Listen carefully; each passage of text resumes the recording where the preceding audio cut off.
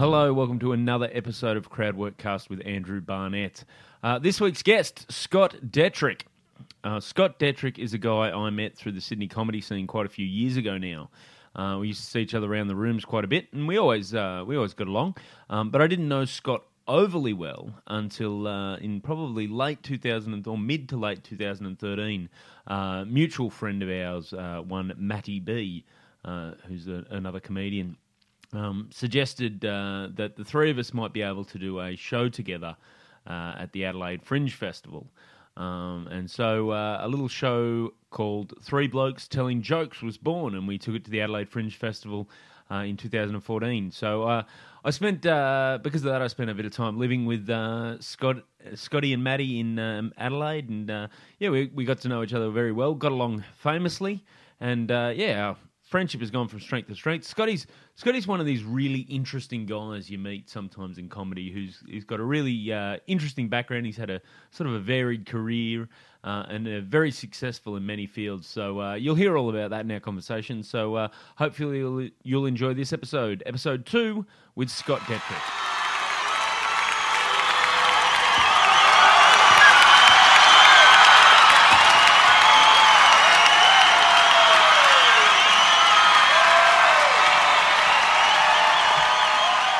All right, starting off with the premise of the podcast. What's your name, buddy? My name's Scott Detrick. Scott Detrick. I kind of knew that one already. And all right, let's go into our crowd work. What do you do, Scotty? What do I do? Well, that's a good question. I do many things, but I guess what pays my mortgage, is that what you want to know? Yeah, I suppose. Because full disclosure to anyone listening, Scott's a comedian, a good mate of mine. We've worked together many, many times. But also has an interesting career. So what is it that pays your mortgage? Obviously, it could be with comedy. A man as successful as yourself. Yeah, yeah. I'm not sure about that, but the easiest way to explain what I do for a job. I'm a creative in the advertising industry, and people go, "Okay, cool. What does that mean?" And I love this modern jobs. No one does something specific anymore. No, there's a whole job title. Just putting my job title aside for a second, there's a whole job title that comes up a lot in kind of documentaries and stuff at the moment, which is futurist. Have you seen these people? Yeah, which I find fascinating. You know, they're just hypothesizers, if that's a word. Yeah, I feel like that's what I do most of the time. Yeah, right. Aren't we all futurists? I didn't know I could get paid for it. Yeah, no, you can have a title. You can have it on a business card if you really want to. Right. So the easiest way to explain what I do is I come up with ideas for ads. Sweet. So Mad Men style stuff. Yeah, well, you know. That is how I picture your workplace, by the way. That's how everyone pictures it. You call some girl in from the typing pool, sexually harass her, slap her on the arse and tell her to get back there. Yeah, not quite like that. But yeah, it's a popular misconception at this point in time because of that TV show that we're all drinking bourbon and smoking in our offices, and the reality is everyone works in a big open plan office in most agencies. Yeah, I was going to say a lot of the creatives on Mad Men weren't in open plan offices. No, well, that was how it used to be. Everyone had an office or a creative team. A copywriter and art director would have an office together that they would share, and that'd sort of be their little dojo to create things and go crazy. But yeah, it's all open plan now, which seems to be most industries are going that way. Just so you can check whether or not people are looking at Facebook all day, I guess. Yeah, well, that's become more of a problem than it probably was at the era of Mad Men. So you're a creative, so you basically think of ideas for ads. How do you get into that? Like that doesn't. What your background specifically is? I actually started my career as a graphic designer. So through being a graphic designer, then becoming an art director.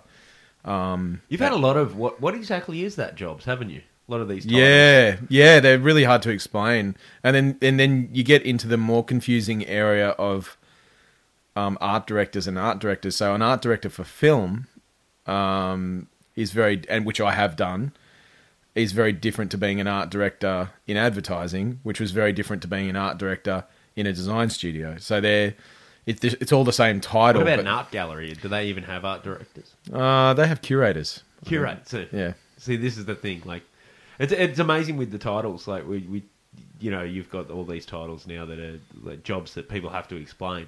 I did crowd work the other day at a gig, and I had a guy said, "What do you do?" And I was flummoxed because he just said, "I'm a bricklayer."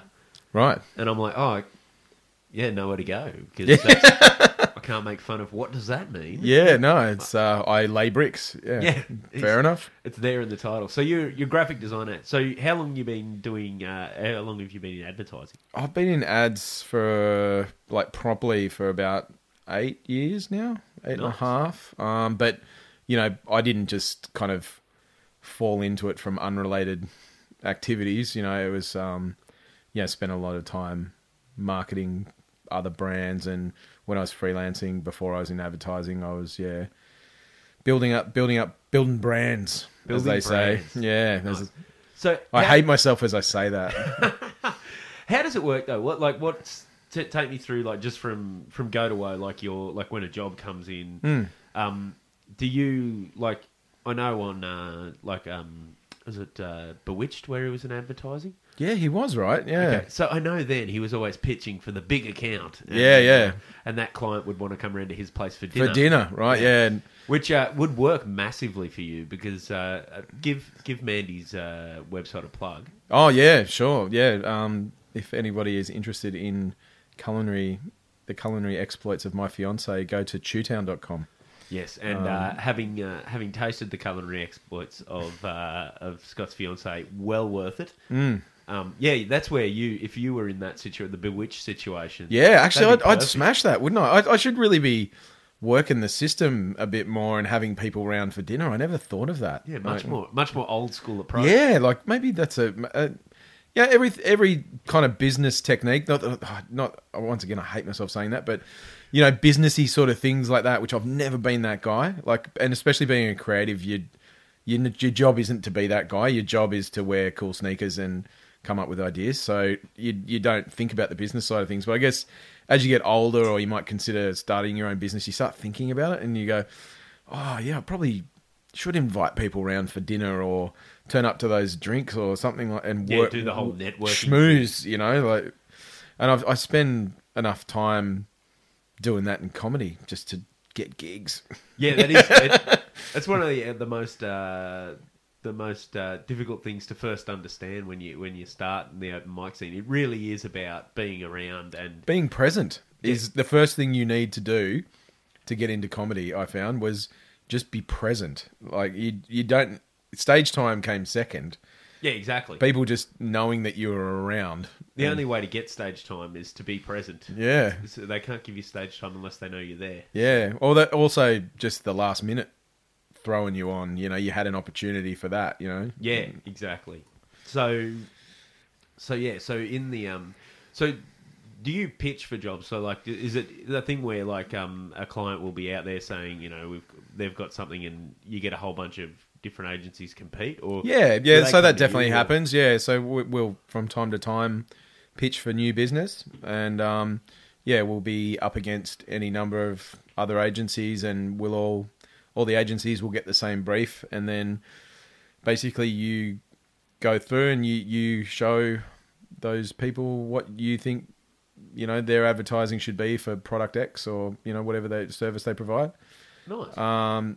And yeah, give them the confidence that you're going to be the best people going forward to take care of that. So basically, a brief will come in to your office, and you go away. How many, like, do you work on your own, or do you work with people, or how does that work? Yeah, I mean, in a pitch situation, you know, because it is new business, you'd usually, you know, throw a few people at it, get a few people working on it. But so there might be a few creative teams, usually, you know, led by a creative director or a creative lead of some sort, and then. Yeah, we've got a whole bunch of accounts people as well that manage the business side day to day, and so they would sort of corral everyone and work out when things need to be done by. And have you ever had a situation where you're just like, look, you got no connection to the product, and you're just like, I've got nothing, I don't know how to sell this. I've been pretty lucky, you know, like you do get situations where. You know, it's more and more common for people to be vegetarian or vegan, and they might have to, you know, market a product or come up with ideas for something that, you know, obviously has to do with animals in some way or something that they don't believe in. You know, that's quite common. So I guess they've got to work their way around that. I've been pretty lucky though. I've never really had to work on a product where I've just thought, nah, it's morally bankrupt or anything like that. All the stuff that I've worked on has done what it says and all that sort of stuff. So, that's all right. But it's never something like you're just like, this is a boring. Oh, look, there's more interesting and there's less interesting. But that's just the nature of life, I think. My big fear, I suppose, would be like just getting a product that I didn't understand. Yeah, in any way, shape, or form. Yeah, you know from our history and the time we've spent together and the other podcasts that we've done that I don't know a hell of a lot about sport. You know, like so yeah, there are times where you have to work on a client that has sport involved. Yeah, they come to Scotty, we need a new package for the NRL, and you're like, which one's that? Yeah. Is that the tall people or the short people? No. I know the basics of all that sort of stuff, but it always helps, and I've always been lucky to have partners at work that were really into that stuff. So you can still come up with the ideas and just knowing what the sport is and how it works. But what really helps, move an idea along, especially in the sporting world, is you have ambassadors, right? You have the famous people that, that have a personality and that's what all the best ad campaigns using those people will be generally is picking up on some interesting part of who that person is or something like that. And you just don't know that if you don't follow that sport, Yeah, and look, I'm an unashamed cricket tragic. Yeah, and I've seen a few ads. I have every summer. You're on my speed dial for that cricket brief I get to work out who's the cool people to talk about. That's for sure. Well, that's one of the things too. Is like every summer there's always one ad where someone's playing cricket or playing cricket on the beach or in a backyard or something, and you can tell that whoever's filmed it has never played cricket, doesn't. Yeah, and like we're really careful as an agency generally, to make sure that anything we do is authentic, and there's enough people around, and that'll come down to the decision of who's working on something too. If there's a car related thing at work, it'll more often than not come my way because I know a lot about cars, and I'm a car guy. You know what I mean? So that you play to creatives' strengths, like what they know about. Yeah. So so before you've been in advertising about 8 years. Before that, graphic designer. You've worked some interesting places. Yeah, I just going on the car thing. Were you at Deus? I was. Yep. Deus Ex Machina. Yes. Yeah. I was there for a couple of years. What was your job there? I was a designer, art director. Yeah. I basically I could probably rewind it just to explain it quickly as to how I ended up there. Go nuts. Because I started my career as a graphic designer, obviously, and I was, pretty fortunate at a young age to start working in a place called Mambo, a surfwear brand Mambo, which most people will remember. And I was there for 10 years. And so through being there, I worked with Dad Jennings, who was the founder of Mambo. And after he sold Mambo, he started Deus Ex Machina. So I left Mambo on the Friday, and I think I was at Deus on the Monday. Oh, wow. Yeah. Did you have a good weekend off? Yeah.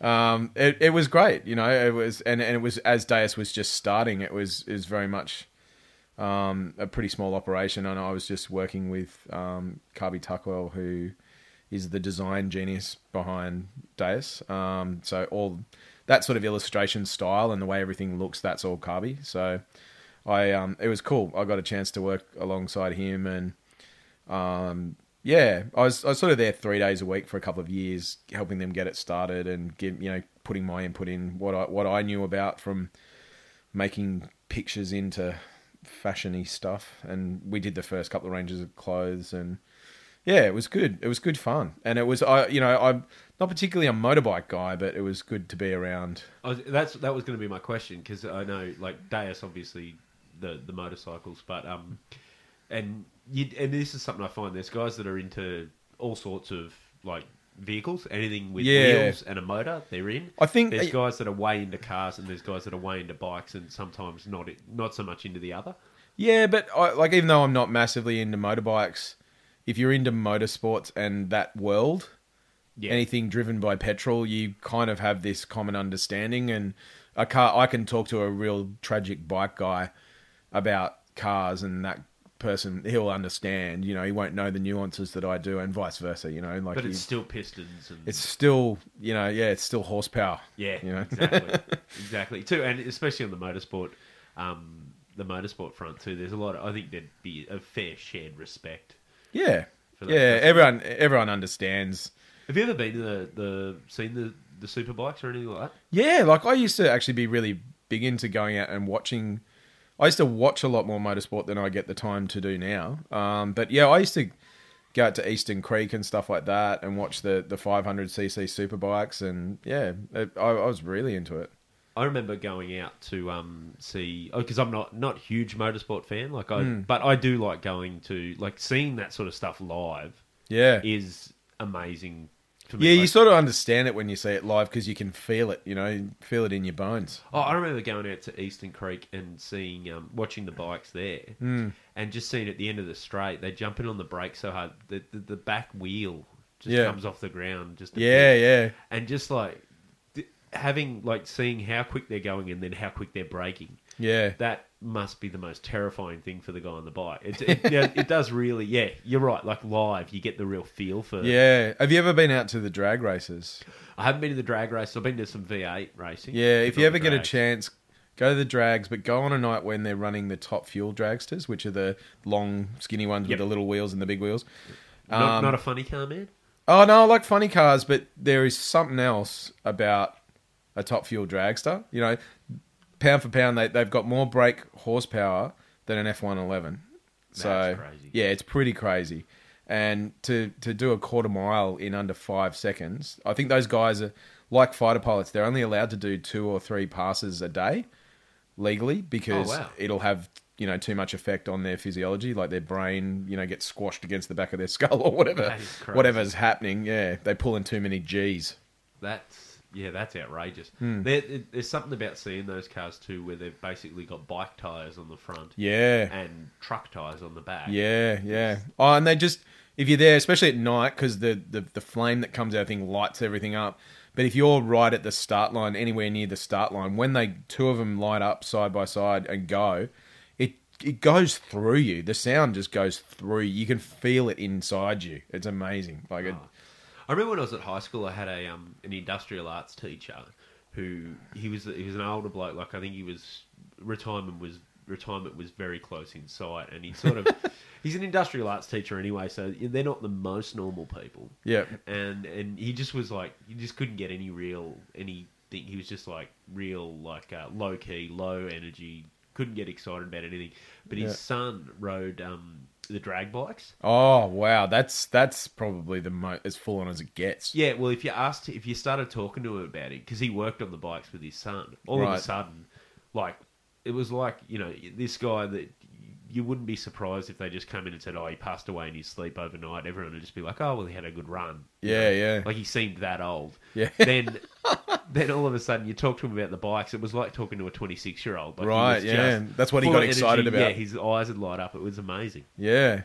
No, it is like that. And it's definitely one of those things where, you know, not like music or anything like that, where if you talk to an old bloke, you know, or someone that's been around the scene for a long time, that's just as enjoyable as talking to someone that you know really, you know, that's about your age and's grown up with the same cars or whatever. It's just as much fun, actually more fun. You'll learn more talking to some old bloke about it, you know. The thing too is, I think motorsports get like sometimes they get written off as it's bogans or whatever, which it is, but like talking to him, like, I learnt more about you just realising the amount of science that's going into it. Oh yeah, like, because they're talking about he was talking about you know, sort of have the tyre underinflated so it gets the grip to go at the start. But you don't want it too underinflated, because then you and they're constant drag. And it is through it's very scientific, because it is through a series of experiments that started the first day someone said, how fast can this car go between this line and this line? Yeah. That's when the experiment started, and it's still going today. They're constantly tinkering and playing, and within the scrutineering that they have to go through trying to push the boundaries of what that vehicle can do, and so, yeah, I mean, there's no secret as to why the Ferraris and, all those sort of Mercedes, they've got motor racing programs, apart from the fact that it's a great way to brand and market their product, associate themselves. It always comes down to branding with you. Yeah, but associate themselves with something sexy. But yeah, that they are genuinely trying to work out more efficient ways to do things, and that trickles down. Oh, mate, I remember I met a bunch of years ago now. I was in Melbourne just before the week before the Grand Prix. Oh yeah, and I was staying in a hotel near Albert Park, and sort of so I'd jog around go for a run, every now and then, just go for a run around the park. And it was interesting jogging that week as they turned it from just a park to the F1. But we had some guys, a couple of the teams, the mechanics, staying in a hotel. Yep. And, the guys that I went to school with who went on to become mechanics didn't really fit the stereotype of these guys. These were like probably the nerdiest sort of guys. Everyone was immaculately dressed. They just struck you as very... It's pretty serious, guys. yeah. But then you realise... I could just imagine them all at the buffet at your hotel at breakfast, sort of just neatly, quickly compiling their tray as they all moved along. Yeah. There was no big lines. No. In and out nice and quick. They'd all eaten breakfast within 10 minutes and they were out. Yeah, you had one guy that had scooped the eggs, one guy that had... But that was the thing. Like, they were... Like, you realise how... And then you watch... Like, when you watch it, you realise those pits... are incredibly precise. They're super clean.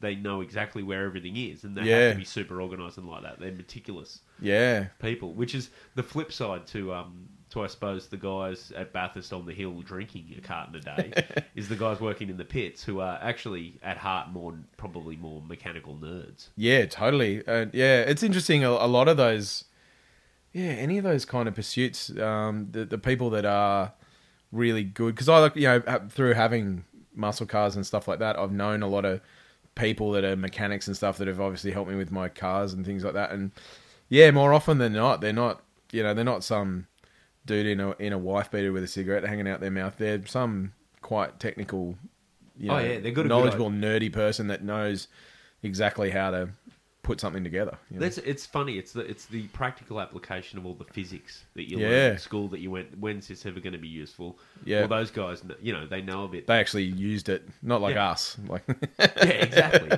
They know. They're not creatives. They're not creatives. That's interesting. Okay, I want to go back now. So to Mambo. Yeah. Because that is. For a guy like my age, Mambo was huge when I was growing up. Like, that was, if you had your Mambo clothes, all that sort of stuff, it was just a mammoth brand here, sort of iconic. Yeah, part of the culture. So what was your job there? What did you do? Well, I did a Bachelor of Design at uni, and it was actually while I was still in my last year at university. I'd sort of worked in a couple of places because I wasn't at university. I was only at uni in my last year, I think 1 day a week or something like that. So I was working at a few project-based kind of places doing graphic design, and then I was really fortunate while I was still there to get a gig 4 days a week at Mambo, and just sort of started out almost like an intern, and then just I worked really, really hard to make sure that at the end of that year I was still there. So are you designing stuff that'd go on the clothes? And yeah, I mean, in the early stages, I wasn't necessarily trusted to do that because I was new to the game. But I was more working with the artists and working with, what they had done and turning it into stuff. It might become a window display. It might need to go on a T-shirt. It might become some yardage. It might be a little application for something that goes onto a bag or a watch or your towel or whatever it was. It was basically taking all that stuff and applying it to products, and working out how that was going to look best. So how many artists were there? Because obviously it's the whole Mambo itself comes from Reg Mambasa. No, it's a popular misconception, but it's certainly one that was never discouraged by Dare. If people thought that was fine, because Reg was a great artist, and he was an active member of Mental as Anything at the time. So Great band. everybody knew who Reg was. So yeah, it wasn't. There was never a hell of a lot of calculated PR by Mambo. We just sort of generated our own as we went by what we did. But yeah, that's one that I get a lot. We go, oh yeah, Mombasa, Mambo, that makes sense. People just drew that line between, and no one ever really corrected them. Most of the stuff that you ever read about Mambo was a false history anyway that was made up. Oh wow. It was better to be satirical or funny or interesting than to actually talk about what the real version of it was. Yeah, that's interesting. So the dog farting. Yes. The iconic, one of the iconic designs. Yeah, probably yeah. the one that sticks in a lot of people's minds. Yeah. Who was that then? That was Richard Allen. So Richard Allen was, probably the original Mambo artist. Even before Reg, he was doing a lot of the original stuff, and he really set the tone for the brand in a lot of ways. Like all the people that came afterwards, obviously Reg had his own thing going on, but there's a lot of other artists that were involved, and a very good friend of mine, Wayne Golding, who kind of was the voice of Mambo after a certain point. He wrote all the stuff that was in ads or on swing tags or books or anything that we did. Anything funny you read about Mambo generally was written by him. Okay. But he, I think, would attribute that original kind of tone of voice back to Richard. And Richard's just a really clever guy. He's gone on to work with Mark Newson, and he had his own label for a while called Mooks. You remember Mooks? Yes, I think a couple of I believe I almost dressed my son in a Mook shirt today. Well, there you go. Yeah. So he's a very clever guy. He went on to do a lot of different things. But yeah, so and he did a lot of the initial stuff. The Angry Man, the guy with the bone through his nose, and all those really iconic. It's funny going back through it all now, which I have recently for a few projects we've been doing. How much of his stuff is considered classic Mambo, and it was probably done realistically. I could be getting it wrong, but probably in the first 2 or 3 years of the company. Oh, wow. Because it does have a very it did have very much its own style. Like it was its own tone. You could look, and probably in terms of the way you think now in terms of branding. Yeah, like it's almost perfect in that you could walk through and see a design and go, oh, that's a Mambo, without necessarily seeing that written. Yeah, totally. And that would either come down to, I guess, the sort of the style. It was the style of the artwork, but also the language that was used and the sort of the puns and things like that. Yeah. It was always, and it had a sense of humour. It had a sense of humour, and I was thinking, I was driving here today, going, what's Andrew going to ask me? What's he going to want to talk about? And I was trying to draw a few lines between the things that I've done in my life. And interestingly, I was just thinking about it, and I thought that was pretty good, a pretty solid training in humour that definitely... I don't think if I'd have been there, I probably would have ended up doing stand-up comedy in a lot of ways. And it's funny, because I haven't really thought about it up until now, but there's the cheekiness to the humour of Mambo. You do have a bit of that cheekiness on stage.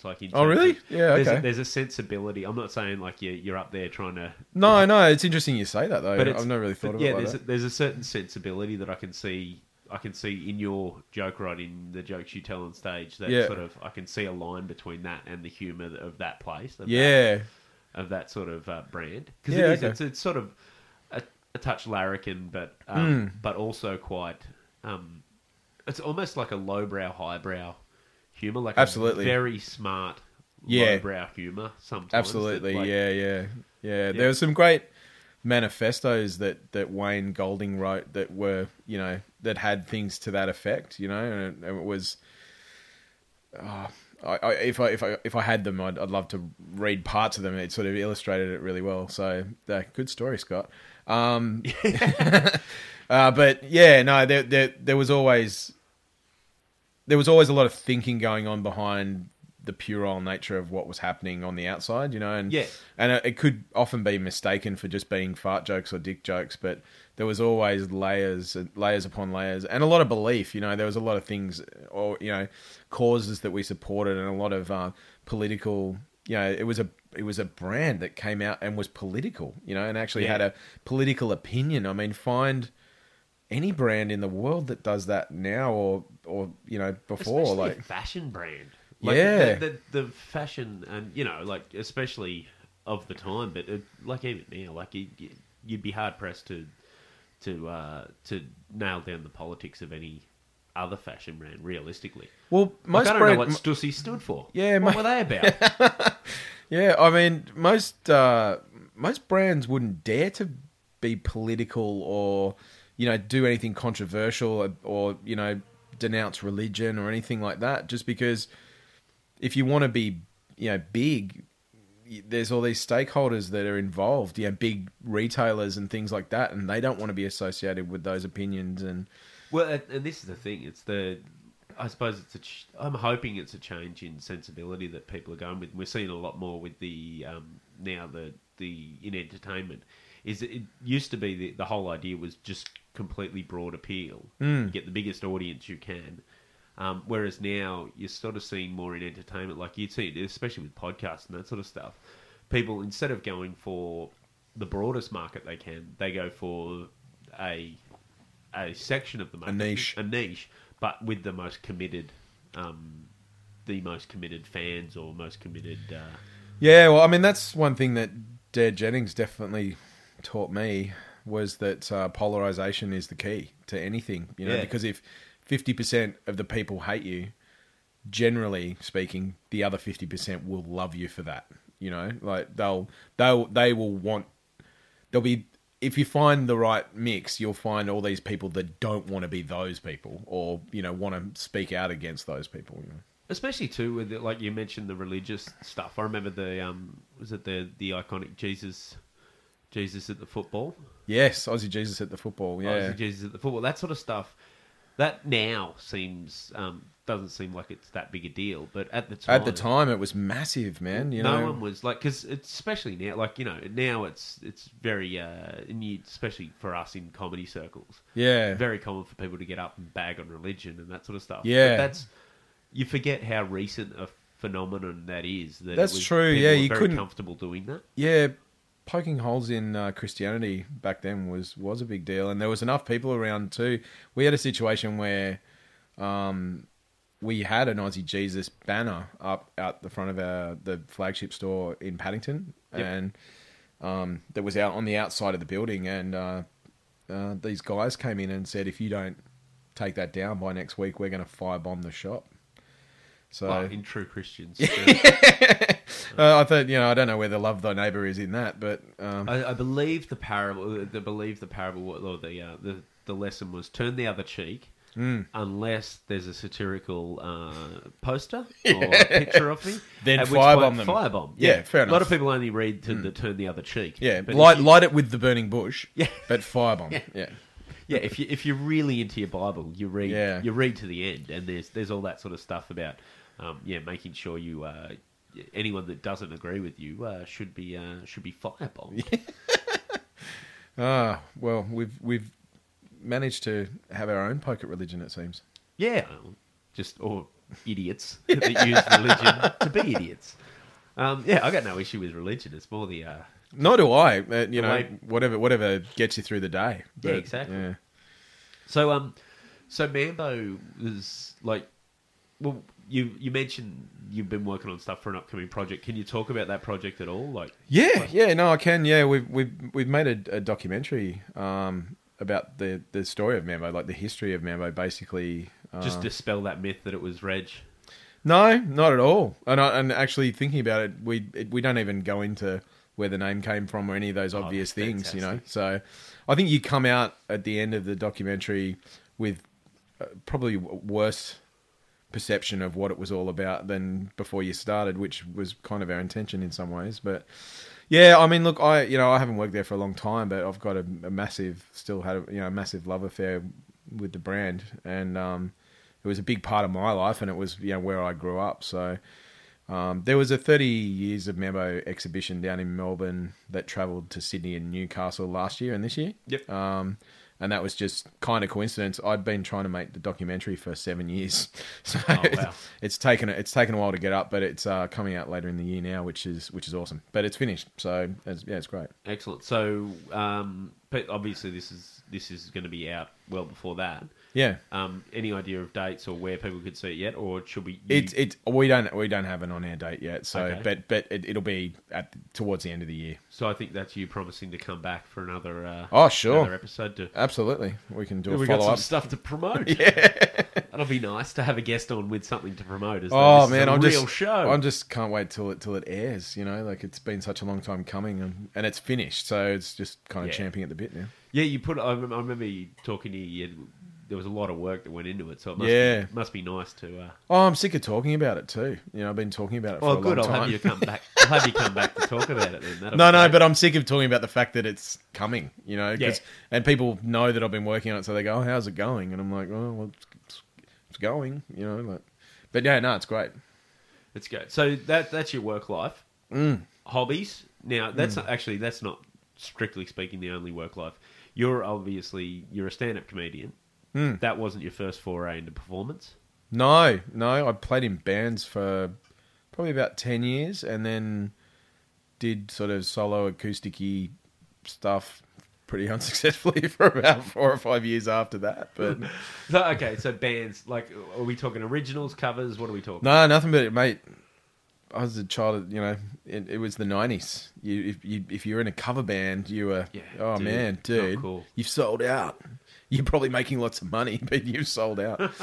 No, I sort of, it sort of started at high school. I started a band in high school, and then coming out of, you know, through uni and everything like that, I always had bands, and it was a big part of my life, and it's probably something that, you know, I'd stopped doing, and I would say fairly evenly that stand-up comedy's filled that hole. But yeah, it used to be the same thing. You know, I'd be out 2 or 3 nights a week watching bands or playing in bands, and that was kind of my life. And I had stuff, you know, recording set up at home, and I used to sort of record stuff, and just collaborate with people and just do stuff, and nothing of any particular notoriety or anything like that, but, you know, managed to support a few interesting people along the way, which was quite All fun. right, name some names.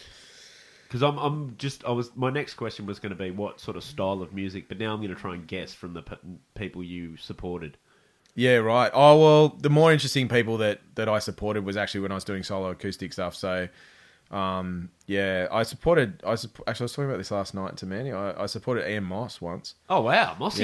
Yeah, that Nice. was, and the best thing about supporting Ian Moss was Did you meet Tucker's daughter? well, I did it on a Saturday night too. That's So it was pretty cool, and I thought it was a bit of a stitch up or something, because the guy that usually booked me for that gig, like, I just regularly got myself, you know what it's like with comedy. Yep. Once you've been around enough, people just start offering you gigs, and Yeah. this venue, it was at the Brass Monkey at Cronulla, and That's a great little venue. it's too, for awesome. music. It's such a, and it's still to this day it remains a great music venue.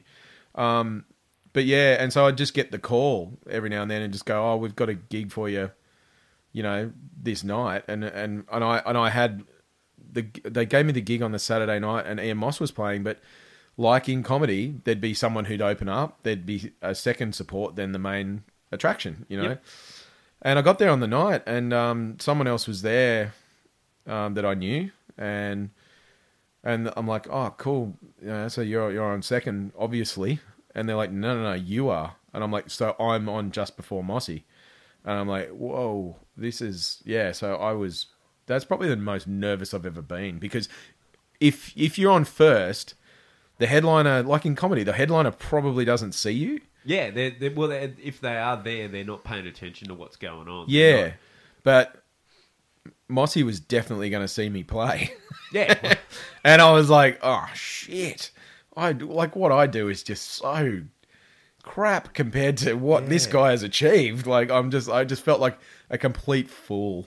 You're going to take, obviously, the song you'd written, Mossy's a Prick, out of the lineup. Yeah, that wouldn't have gone down too well, but, you know, I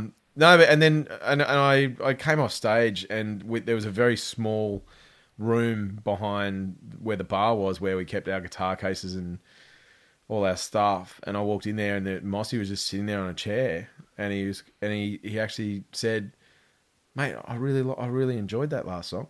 Oh, that's awesome. And I was just like, "Oh, thank you very much, sir."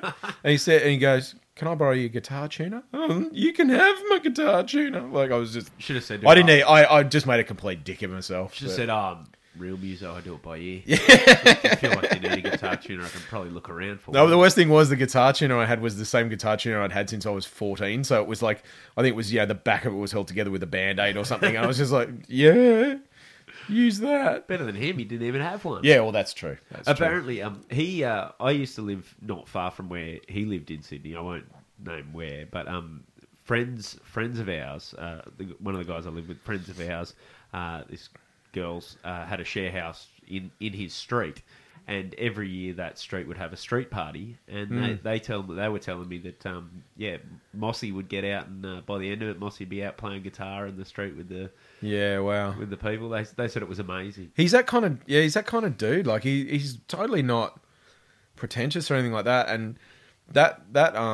that run of shows, I was on the Saturday night, and he'd done Friday and Thursday before that. Like, so he'd done a run of 3 shows, and I'm still good mates with the sound guy there, and I was in the booth watching Mossy that night after I'd played, and the sound guy could usually just sit there, especially if someone had played 3 nights in a row. He'd know when a song was going to get loud or if this one was going to be softer, and he'd just sit there writing the levels on the desk. And we're sitting there chatting and listening, and then every now and then he'd go, "Oh fuck!" and he'd grab a slider and pull it down or something like that. And he said, "You know what, man? He hasn't played the same song, any song the same way any night."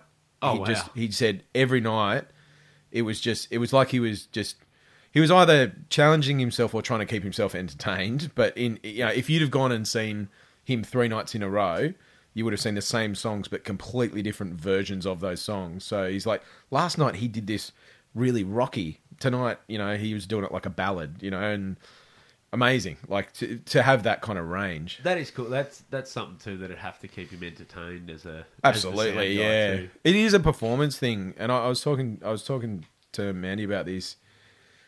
She said because she was an opera singer, and she said every time an opera singer performs something, they have to adjust it just a little bit, not to sing it completely differently, but they have to bring something to it every time, because otherwise they just fall into a rut of it being the same.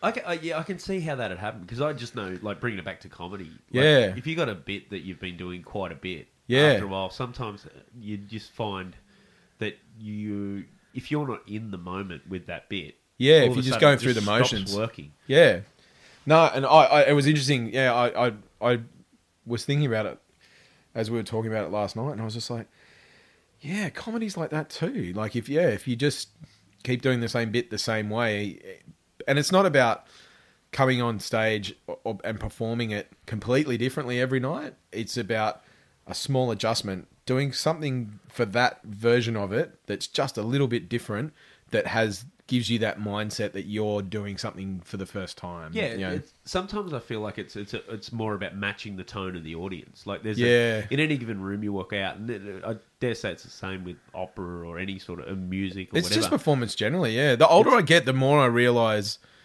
there's a lot of consistent things between performance or writing or music or whatever it is, and you can lay it across every version of that. Yeah, it's almost like if you were smart enough to learn all the rules to performance, work out those common things. Yeah. As a young person, yeah, by the time you get to a middle age, you'd just be able to apply it to so many things. Yeah, yeah. Which and that's what I feel like sometimes too. If I'm getting bored with the joke or I'm not in it, then I'll start just try and chat to the audience a bit, just to try and pull myself back into the moment. Yeah, yeah. Or just use a few. Yeah, I've tried to freshen some bits up that still work, that I still love, but did ultimately get bored telling. And the audience can tell. Too. Yeah, and they can. Yeah, and you can feel it as it's happening, and So I've been conscious of that, and some of those bits I've just changed some words around, or tried to add new bit to it, so it feels new again. You know, Yeah. it's like, So you played originals in the 90s. yeah. What was your style? What are you like? Are you grunge? What? Yeah, it what was- Years I- in the it- 90s did we start?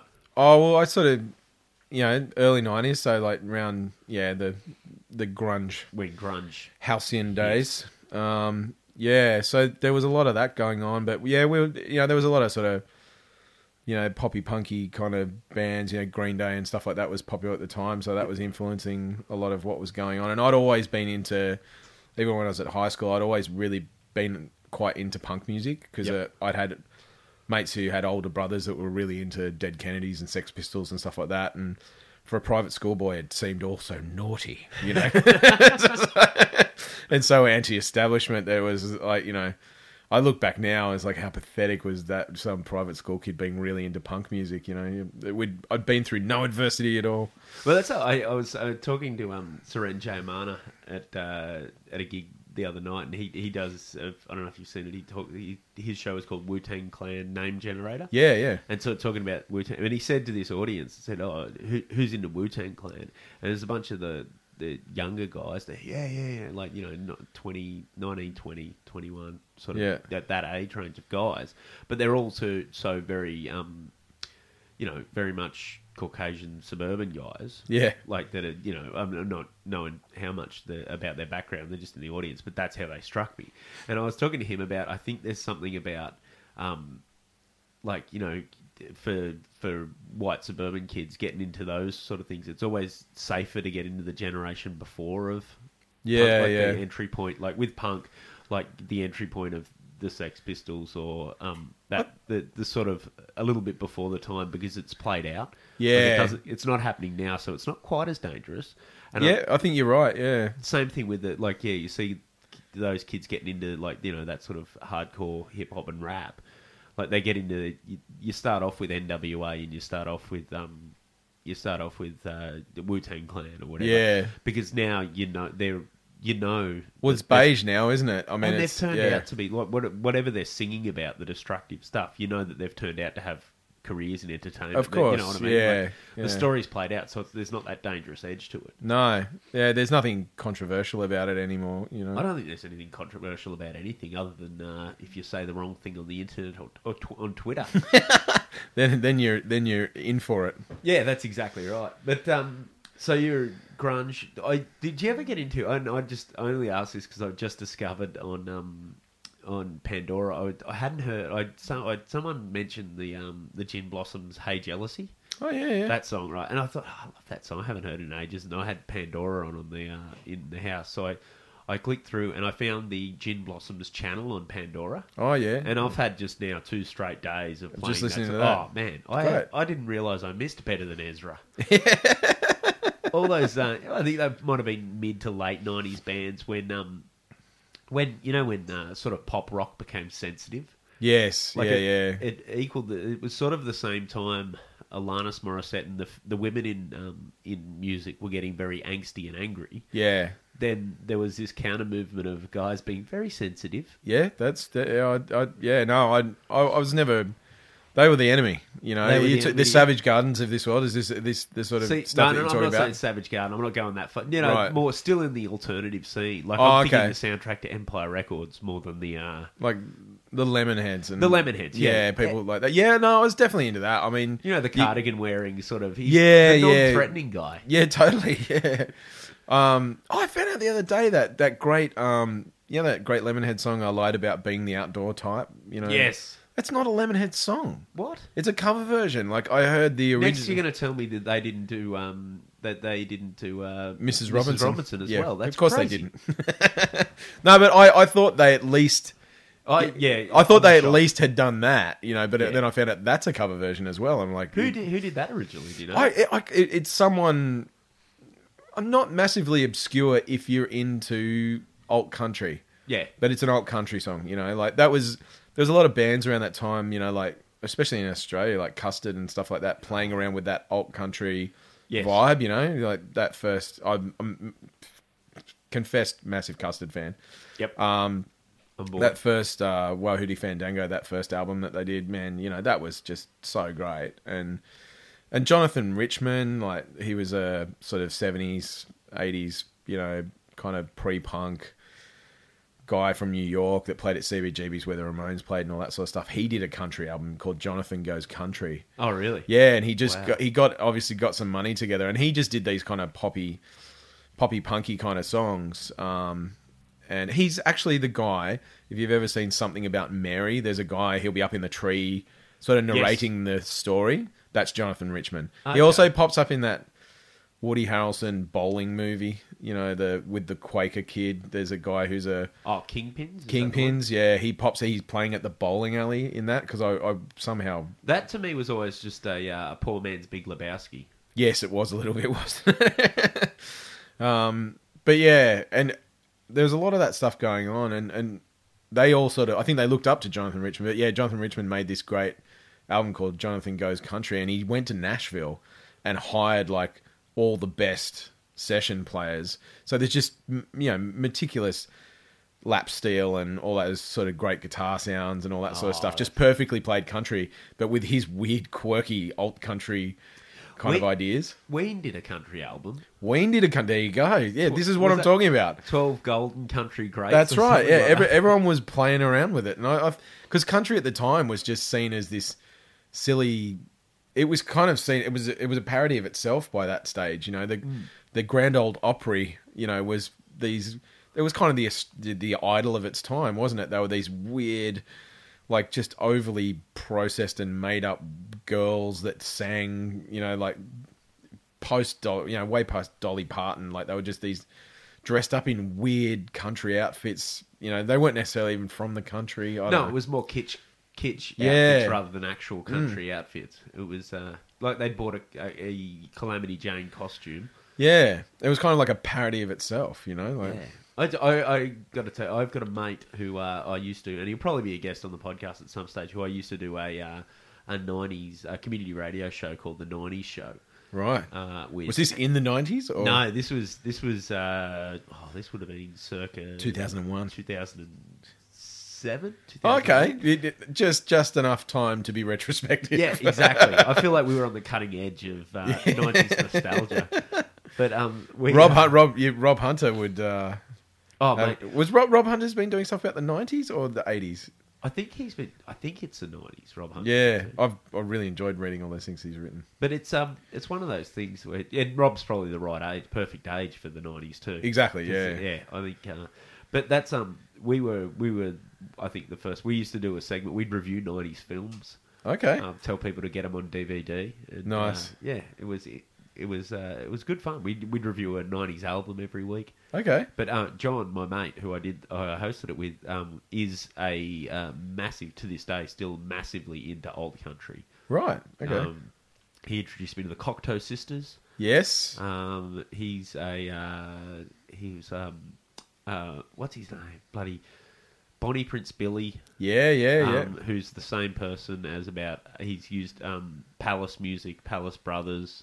Yeah, okay. It's just the same guy who for a series, and this sums up that 90s that old country sensibility. He'd changed the name of his band every new album. Yeah, awesome. So that it was almost impossible to work out who he was. But I love stuff like that. yeah.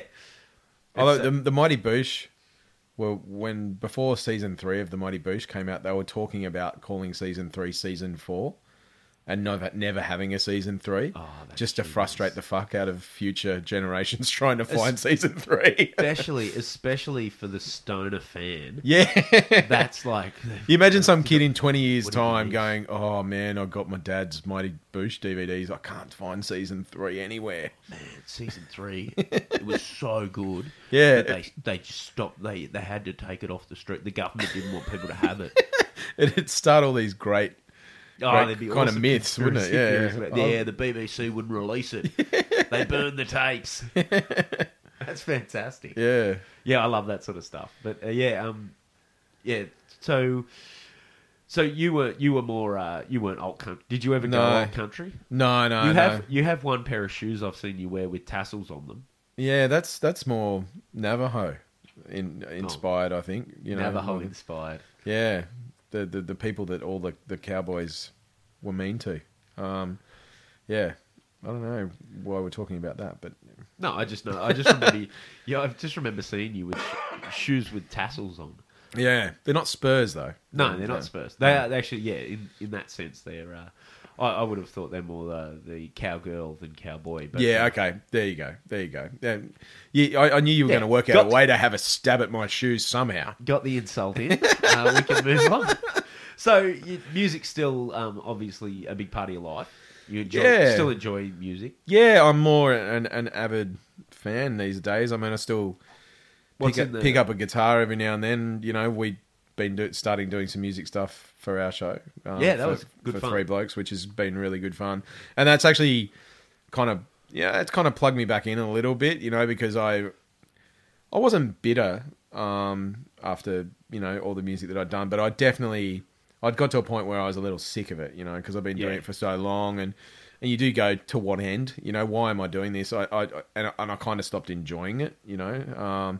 And we, you know, through the 90s, it was a pretty tough time. Like, that was, you know, when all the Clinton scandal, yeah. No, but it was a tough time because that was when all the pubs were shutting down their band rooms and filling the pubs full of pokies. And poker machines, you know, when I first started playing in bands in the early 90s, there weren't any poker machines in pubs. There were things called card machines, which probably no one much younger than me would remember because they were only around when I was like 18 or 19, I think. No, it was pretty much in the clubs, like just in like your bowling clubs and that sort of stuff. Yeah, they were allowed to have these one type of gambling machine, which was called a card machine, and it was kind of like blackjack or something like that. It wasn't like a poker machine.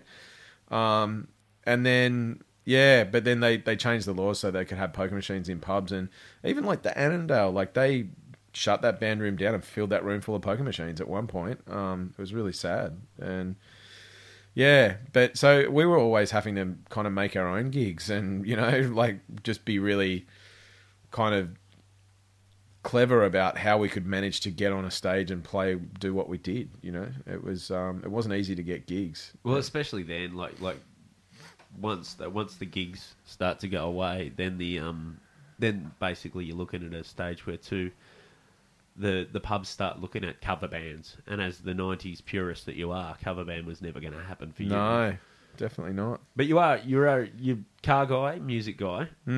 Sunday afternoon drive. 1, what car are you in? Your favourite car that you've got, and 2, what is the music playlist? What are we listening to? Well, I've got a 77 Trans Am, which is about as rock and roll as it gets. Playlist in that vehicle on a Sunday afternoon is the variable is whether or not my fiance is in the car. Okay, so she's an opera singer, so I'm guessing... No, it's not down... She's actually got a very diverse music taste, and we actually don't listen to classical music very often, or she never sits down and listens to opera at home or anything like that as something to do for entertainment. She just listen to whatever we listen to, but I do, because the Trans Am has T-tops, like basically windows in the roof that pop out. So beautiful. It's a convertible.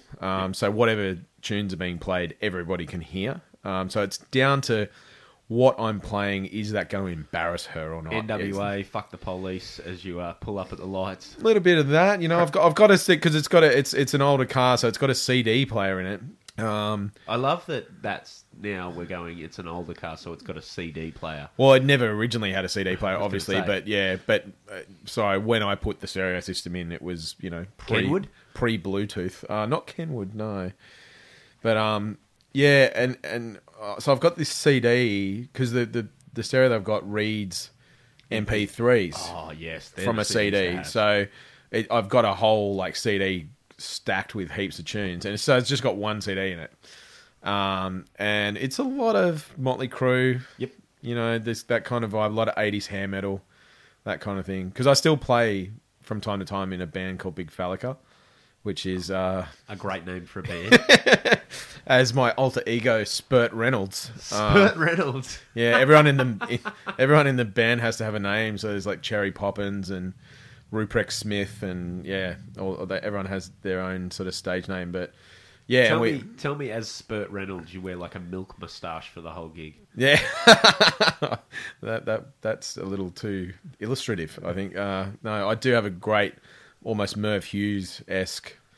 You're probably quite surprised I know who Merv Hughes is. Yeah, that's good for you. Yeah, Oh, you don't realise he's a former Australian fast bowler. You just see him as a mustache enthusiast. yeah. But I still know who he is. Come on. We just basically, that was the first cover band I've ever played in. We just play 80s hair metal and dress, old men bouncing around in spandex. It's quite Having a whole lot of fun. It's quite horrifying, but yeah, there's 3 guitarists on stage at any one point in time. Only 2 of them playing lead? Or any of whom are much better than me, so I can literally just turn the sound down on my guitar if I really want to, and no one will notice. Enjoy being just on enjoy stage. being on stage. That's awesome. All right, Scott, that's going to bring us to our time, but we will get you back. I want to hear more about the Mambo doc when it comes out. Yeah, cool. So we'll get you back. Obviously, you and I can talk for hours and hours and hours, no matter what. So we'll have you back another time. But thank you very much for coming on. Oh, thanks for having me. It's great, and it's great to see your new studio. It's amazing. Thanks very much.